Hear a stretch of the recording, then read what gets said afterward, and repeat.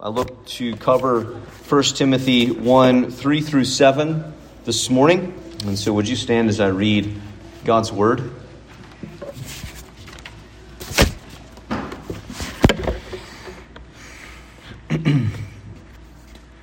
As I urged you upon my departure from Macedonia, remain on at Ephesus, so that you may instruct certain men not to teach strange doctrines, nor to pay attention to myths and endless genealogies, which give rise to mere speculation, rather than furthering the administration of God, which is by faith. But the goal of our instruction is love from a pure heart and a good conscience and a sincere faith. For some men, straying from these things, have turned aside to fruitless discussion, wanting to be teachers of the law, even though they do not understand either what they are saying or the matters about which they make confident assertions. This is the word of the Lord. Let's pray. Father in heaven, we thank you that you have granted us Christ, that you have yielded your only Son to us as a demonstration of your love. While we were yet sinners, Christ died for us. We thank you that by your Spirit's presence now we can have confidence coming to your word, that you would help us to see, that you would help us to know, that you would help us to hear, that you would replace doubt and unbelief with faith and true belief, that you would replace disobedience with obedience, that you would take away idolatry and grant worship of the living God, that you would accomplish your will through your word this morning. And Father, I now pray that whatever proceeds from this mouth that is not of you would fall to the floor and remain unheard. For the grass withers and the flower fades, but the word of our God endures forever. Lord Jesus, you said heaven and earth may pass away, but your word will never pass away. So God, today would you speak to us? God of glory, be near and speak. Father in heaven, speak. Your children are listening. Have mercy in the name of Christ. Amen. You may be seated.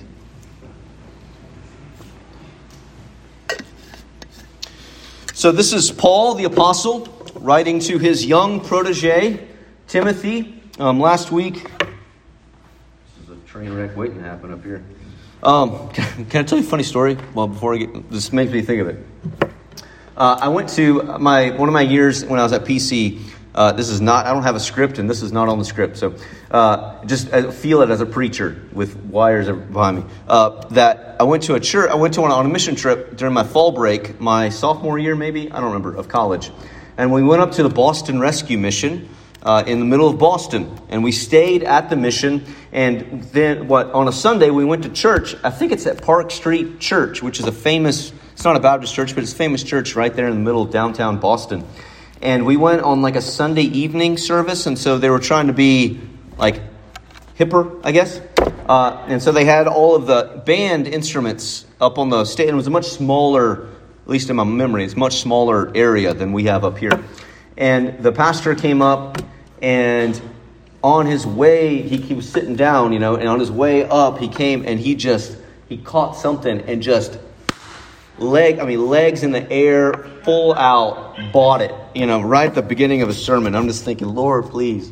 I'm sure one day it's going to happen. But anyways, it made me think of that. So Paul is writing to Timothy, and he has, just to give you background, he's sending him, he's appointing him as an apostolic messenger, an apostolic emissary. Timothy is not best understood to be a pastor or an apostle himself, but he is functioning as a bridge between the apostolic ministry of Paul and the local church ministry that needs some reviving work in Ephesus. And just a bit of background, right? Ephesus was planted by the Apostle Paul during his third missionary journey. You could go read Acts chapter 19. In Acts chapter 20, as he's traveling back through, Paul warns the Ephesian church, the Ephesian elders, who are the leaders of the church. He warns them that savage wolves were going to arise, that false teachers were going to pop up, even from among their very ranks. He tells the elders of this church, watch out, false teachers are going to spring up. False teachers come from without, and also false teachers spring up as weeds in the midst of the leadership of this church. That Paul saw something, we don't know what it was, but under the inspiration of the Spirit, it's recorded for us in Acts 20, verses 19 and 20, that he saw, be forewarned. And now this is later on. So that's his third missionary journey. The end of the book of Acts, Paul ends up imprisoned in Rome, and we leave him there. All the evidence points to Paul being released from that imprisonment, and he goes on to continue his ministry in a fourth undocumented, right, not in the book of Acts, but a fourth missionary journey. And it's on this fourth missionary journey that he travels through, and he is going to Macedonia, and he leaves Timothy in Ephesus. And it's on this fourth missionary journey that Paul writes to Timothy, and his prediction has come to pass. So this is AD 62 to 64-ish. I could unpack why that's the window, but you don't want to hear that. Go read a book. It's cool. Or I can tell you, but it's Nero dies in 68. Paul is martyred under Nero. He's released from prison early 60s. So somewhere between there, Paul ends up imprisoned again in Rome and beheaded for his testimony of Christ. So we think that he wrote this early to mid 60s. And then he wrote 2 Timothy while he is imprisoned in Rome at the very end of his life. Okay. So this is after the book of Acts, and he is sending Timothy, or he is appointing Timothy, leaving him in Ephesus for one reason. There is one principal cause for the book of 1 Timothy. There's one reason that Paul is writing to Timothy. It's because there are these false teachers that have arisen in the church. They're teaching, obviously, so that they would, I'm leaving you in Ephesus, verse 3, that you might instruct certain men not to teach strange doctrines. If you've ever heard the word heterodox, that first phrase is strange or different. And this is the word that he uses. He uses a strange teaching. It's one big word. So what's the nature of the strange teaching? The strange, different doctrine? And what is Timothy to be about? At the very beginning of 1 Timothy, Paul is driving a wedge between true and false, between true ministry. What does true gospel ministry look like? What are the true fruits of the gospel? And here are false teachings and what they result in. If false teachers are the principal cause or the principal occasion of the book of 1 Timothy, the gist of it is that the gospel of Jesus Christ has practical, visible fruit, both in individuals and within churches. The gospel of Jesus Christ has visible, practical fruit in the lives of both individuals and of churches. So the principal cause and the central thrust of the book: false teachers, the gospel bears fruit. He defines the strange doctrines later on, and so we'll get there eventually, but I want to just reference it because it'll be a little while before we get there. But in 1 Timothy chapter 6, verse 3, if anyone advocates a different doctrine, same word, a different doctrine, and does not agree with the sound words, those of our Lord Jesus Christ, and with the doctrine conforming to godliness, he is conceited and understands nothing, into verse 4. And so the strange doctrines are ones that they're different than, and they are contrasted with the teaching of the Lord Jesus. And the doctrine that conforms to godliness. That there's a certain healthy teaching, gospel teaching, that leads to fruit in life. And what these false teachers are known for, and nowhere does Paul say, here are the false teachers, they're these guys. I mean, we get some of those guys at the end of chapter 1. But they're these guys, and this is all that they're teaching. We have to kind of hint around at what he's getting at. But we see that they are obsessed with myths and endless genealogies in verse 4, which give rise to speculation. They are also Their fruit of some men, verse 6, straying from these things, we'll talk about those things in a second, straying from these things, they have turned aside to fruitless discussion, so they don't know anything, they're only speculating, they have no fruit either in word or in life, and in fact their false teaching only brings forth arrogant ignorance, or ignorant arrogance, whichever one you want to emphasize there in verse 7. So these false teachers, they are impotent for knowledge. What they are preaching, it seems to be centered on some aberration, some difference with the law of God. Well, as we see at the very end of verse 7, they want to be teachers of the law. So they're importing Jewish ideas. They're probably bringing in some compromising Greek philosophical ideas, and they're putting them all in a cauldron, a theological pot, and they're stirring them around and then trying to serve those within the church.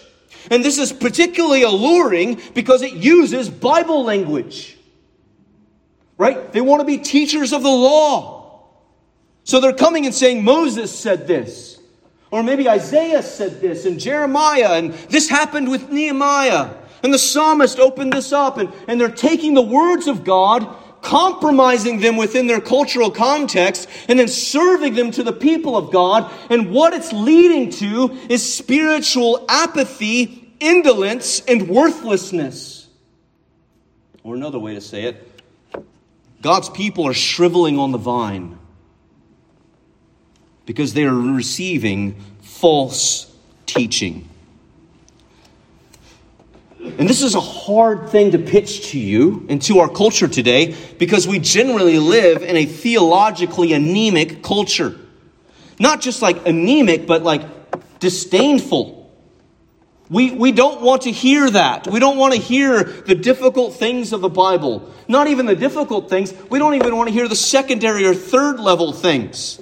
Just give me enough to get to heaven. Pastor, what can I know and what don't I do so that I don't go to hell? We want to know the line of faith and practice. And so what we've ended up with is a Christianity of lowest common denominator.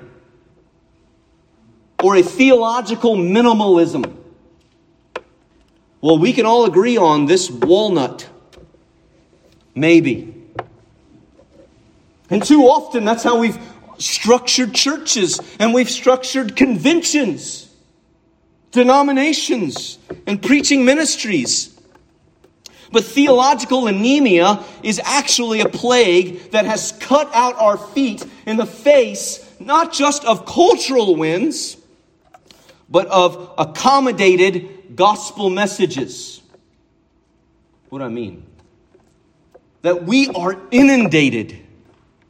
And I mean like tsunami level inundated with false teaching that abounds. And it abounds with all the common ways that truth is spread. It's TV, print, media, social media. You get on Facebook, Twitter, Instagram. Anybody and their dead grandmother is a theologian all of a sudden. And they can speak authoritatively because they have a Bible in front of them. They have no accountability. They don't answer to anyone for what they teach. And they're pouring these things out there with a level of perfection or a level of beauty in their presentation, and or it's a funny meme maybe, and it gets passed all around, and then all of a sudden the Christians who have been brought up on spiritually anemic teaching, they don't know what to do with that, and they say, that sounds nice.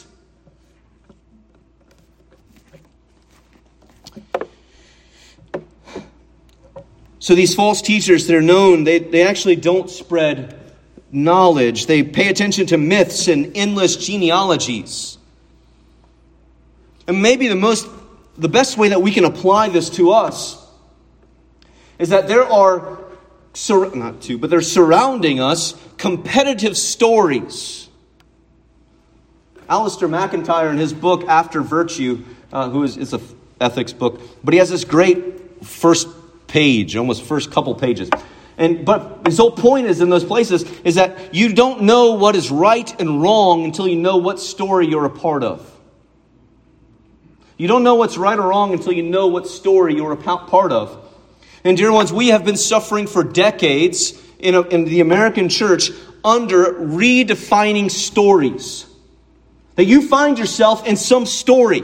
You derive your meaning from some story, from some narrative. No matter how much postmodernity wants to tell you that's otherwise, that you find, if you believe that ultimately your ancient ancestor is some sort of salamander that transitioned from an aquatic environment into a semi-aquatic environment, then all of a sudden you might begin acting like that finally.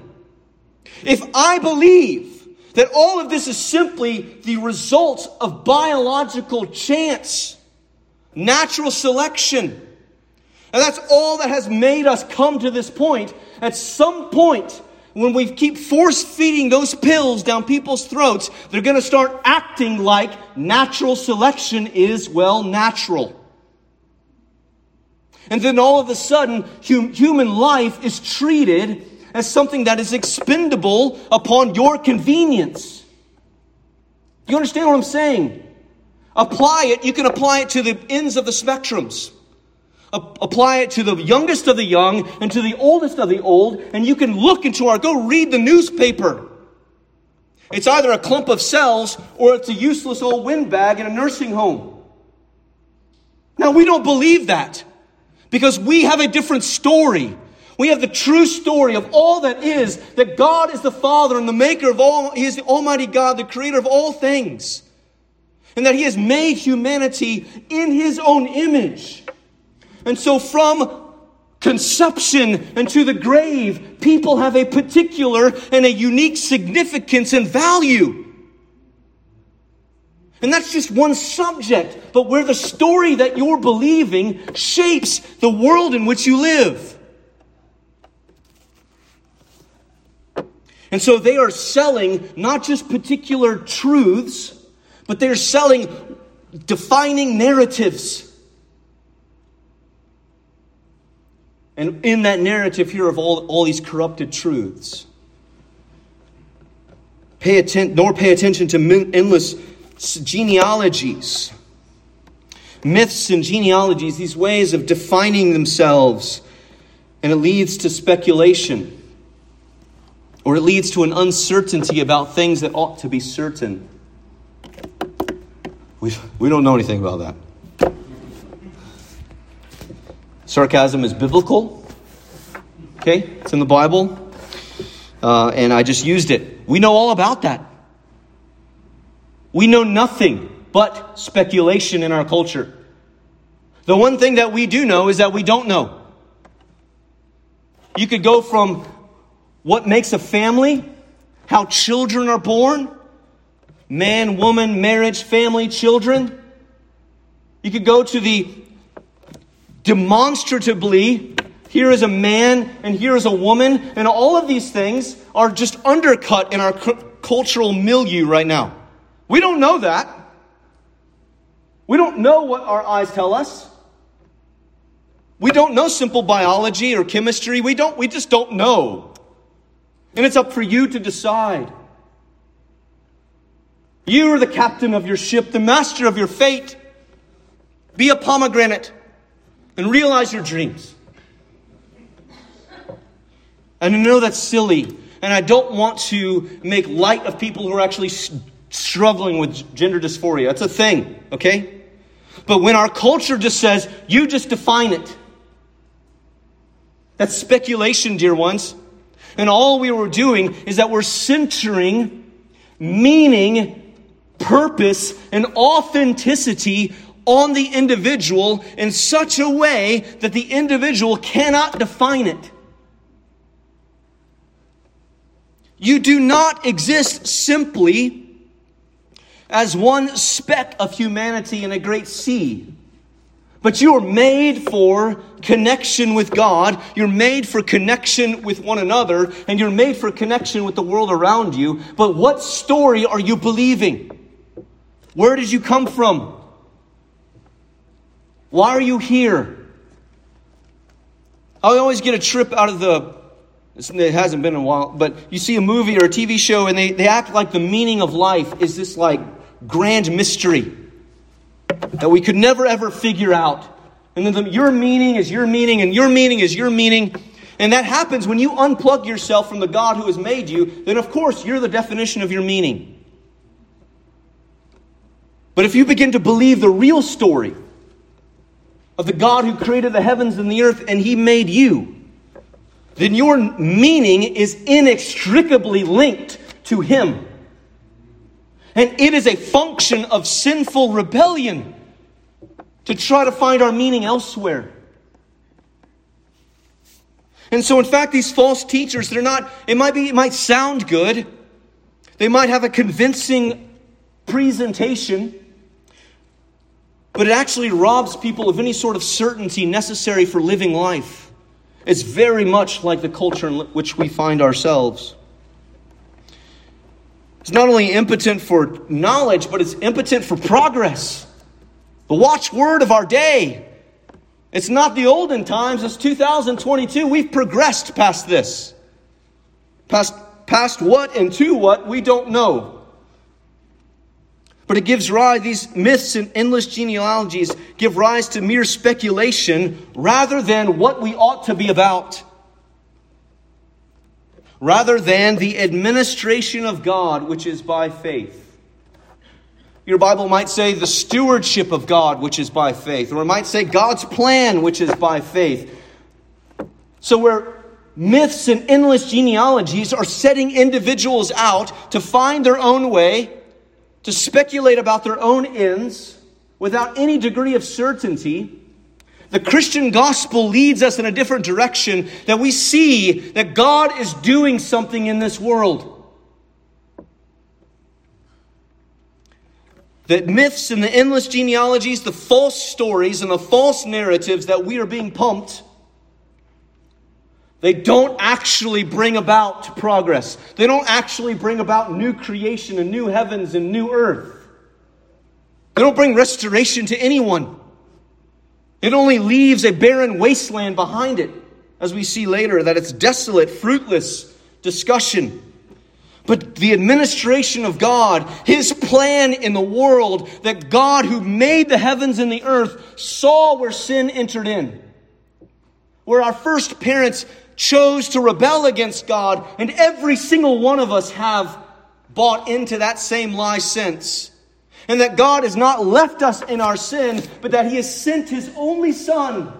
The jewel of heaven has been delivered to us and for us, that we might be pulled out of the domain of darkness and brought into the kingdom of light. And Jesus came preaching, repent and believe. Why? The kingdom of God is at hand. There is an administration. There is a stewardship of God's plan, that God's kingdom has come into this world, and God's kingdom will continue to grow in this world. And it only grows as God's people walk by faith and not by sight. It is by faith that we get about God's business. And that when we plant ourselves, that God is the creator of the heavens and the earth, all have sinned and fall short of the glory of God. But God has demonstrated His love in this, that while we were yet sinners, Christ died for us. And that everyone who believes in their heart and confesses with their mouth Jesus is Lord will be saved. And then we look to the end of the book, that all of the brokenness and the rottenness and the sin and the sorrow and the muck and the mire of this world will finally be done away as the kingdom of God is fully realized. And there's a new heavens and a new earth. And then we don't need a son. The glory of God is our son. Dear ones, that is the administration of God, where He is bringing us from creation through the fall by redemption to a new heavens and a new earth. But it's by faith. And Paul tells them in verse 5, our ministry isn't like that speculative, self-centered, fancy-sounding ministry. But the goal or the end or the aim of our instruction or commandment is love. That while the false teachers are all about the speculation, they're all about the theological empty talk, the Christian gospel is about changing your heart, that you might love God with all your heart, soul, mind, and strength, and you would love your neighbor as yourself. It arises from a heart that's made purified, it's pure heart, What did Jesus say? Blessed are the pure in spirit. That it rises from a heart that is made pure. Our hearts that were once the abode of darkness, sin, malignancy, spiritually, they have to be renewed by the power of God through the gospel. Love for God does not arise from a natural heart. It does not arise from a heart that just tries harder and does better. True love for our neighbor doesn't arise from simply a natural heart, but we need a change of heart. The prophet Jeremiah said it, our hearts are deceitful above all else. You cannot trust your heart. Jesus said that out of our hearts arise adulteries and murder and strife and contention. That the heart is the root of our problem because our hearts have become calcified and rotten in sin. And so when Jesus comes to Nicodemus in John chapter 3 and he says, you must be born again, that's the message to us. If you're going to know the administration of God, God's plan in this world, and if you're going to love God and love other people as you're meant to be, truly and fully and freely, then dear one, you need a new heart. And from a pure heart, I believe the way this is structured, that the other two flow from a pure heart. You have a good conscience, that your conscience, that inner dialogue that would either sweep your sins under the rug or continually condemn you. You either want to excuse yourself or condemn yourself. That your conscience, because God has come in and made your heart clean. He's removed your transgressions as far as the east is from the west. And now your conscience can say that even though I have sinned, Christ has died. Who then will bring a charge against God's elect? Jesus has died. More than that, He has risen and He's ascended to the right hand of God the Father. Romans chapter 8. My conscience is clear, not because I'm so great, but because Christ has died for me. And the Spirit has come and made me alive. And a sincere faith. The word sincere there can literally mean an unhypocritical faith. This is the childlike faith that when all other things are gone, you lean upon Christ. You have no other dependencies. You have no other thing that you are trusting that's going to get you to where you want to go. No other thing that you're trusting that's going to make you right with God, but Christ and Christ alone. An unhypocritical faith, a hypocritical faith walks by sight, by what you see, by what you're told in this world. An unhypocritical faith takes God at His word and says, yes, Lord, I will follow. Well, I've already mentioned in verse 6 their fruitlessness and that they want to be teachers of the law even though they do not understand either what they're talking about, what they're saying on these matters, or about that which they're making confident assertions. These false teachers, which really ought to be contrasted with Timothy. The picture that we get of Timothy is a young man who's rather timid. We particularly see that in 2 Timothy, but he's young. He might be a little shaky, but he is coming with a powerful gospel. And then you bump that against these guys, these false teachers who are full of bravado. They're full of self-confidence. They dress the part. They speak the part. And dear ones, do not judge by outward appearance. You can't see the heart, but you can hear what a preacher says. You can see what a book says. You can understand with discernment what is the story, the narrative behind this thing that this person is telling me. Do not disdain humility and humbleness in sharing of the gospel. It is not the people who have the best social media that you ought to follow. It's not the people with the biggest platform or the crispest presentation. But for you, the people that you must follow are those who is it that is closest to the Word of God? Who has lashed themselves to the mast of God's Word, saying, I will sink or I will rise, as God's word does. Now, we strive to have that sort of ministry here. But I know you guys get hit with everything. If you pay attention, you'll get hit with all sorts of things. All of these assumptions will come forth even if you just read the newspaper or you listen to the radio news. Whether conservative or liberal, their undergirding assumptions are going to come to bear on how they understand the world around you. And you must lash yourself to love that comes from a changed heart, a pure heart before God, a good conscience, and a sincere faith. Don't follow the bravado. Follow the Christ who made himself nothing, walked the road bearing his cross, and was displayed in open humiliation to bear the judgment for your sin. Do not be scared to be disdained for his name in this world, but pure heart that unleashes true love in this world. May God develop that heart in us, a heart for him, a heart for our neighbors, because he has so loved us. May we love him. May we love one another. Let me pray for us. Father in heaven, we ask that you would have mercy as we come in prayer. If there are any here who they've been following the myths and the endless genealogies, they have not been content with solid biblical truth. They have not been content with the gospel, but they have sought out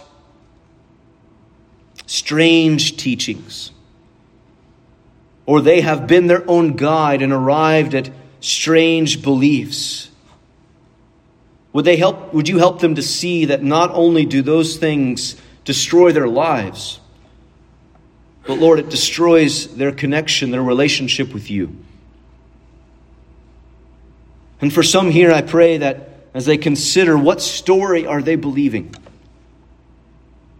that if they've been buying into a false narrative about the world and themselves and you, that you would bring them to a point of repentance, a change of mind, a change of thought that leads to a change of life, and that they might believe simply, sincerely upon Christ and Christ alone. I pray that you would hedge in your people with protection, not just from physical harm, but Lord, the adversary wishes to do more grievous harm to us than take our physical lives away. Our adversary would see us damned in hell and delight over it. And our only hope, our only deliverance from him, the world, the flesh, is Christ. So Lord Jesus, would you become ever more present and ever more precious to us?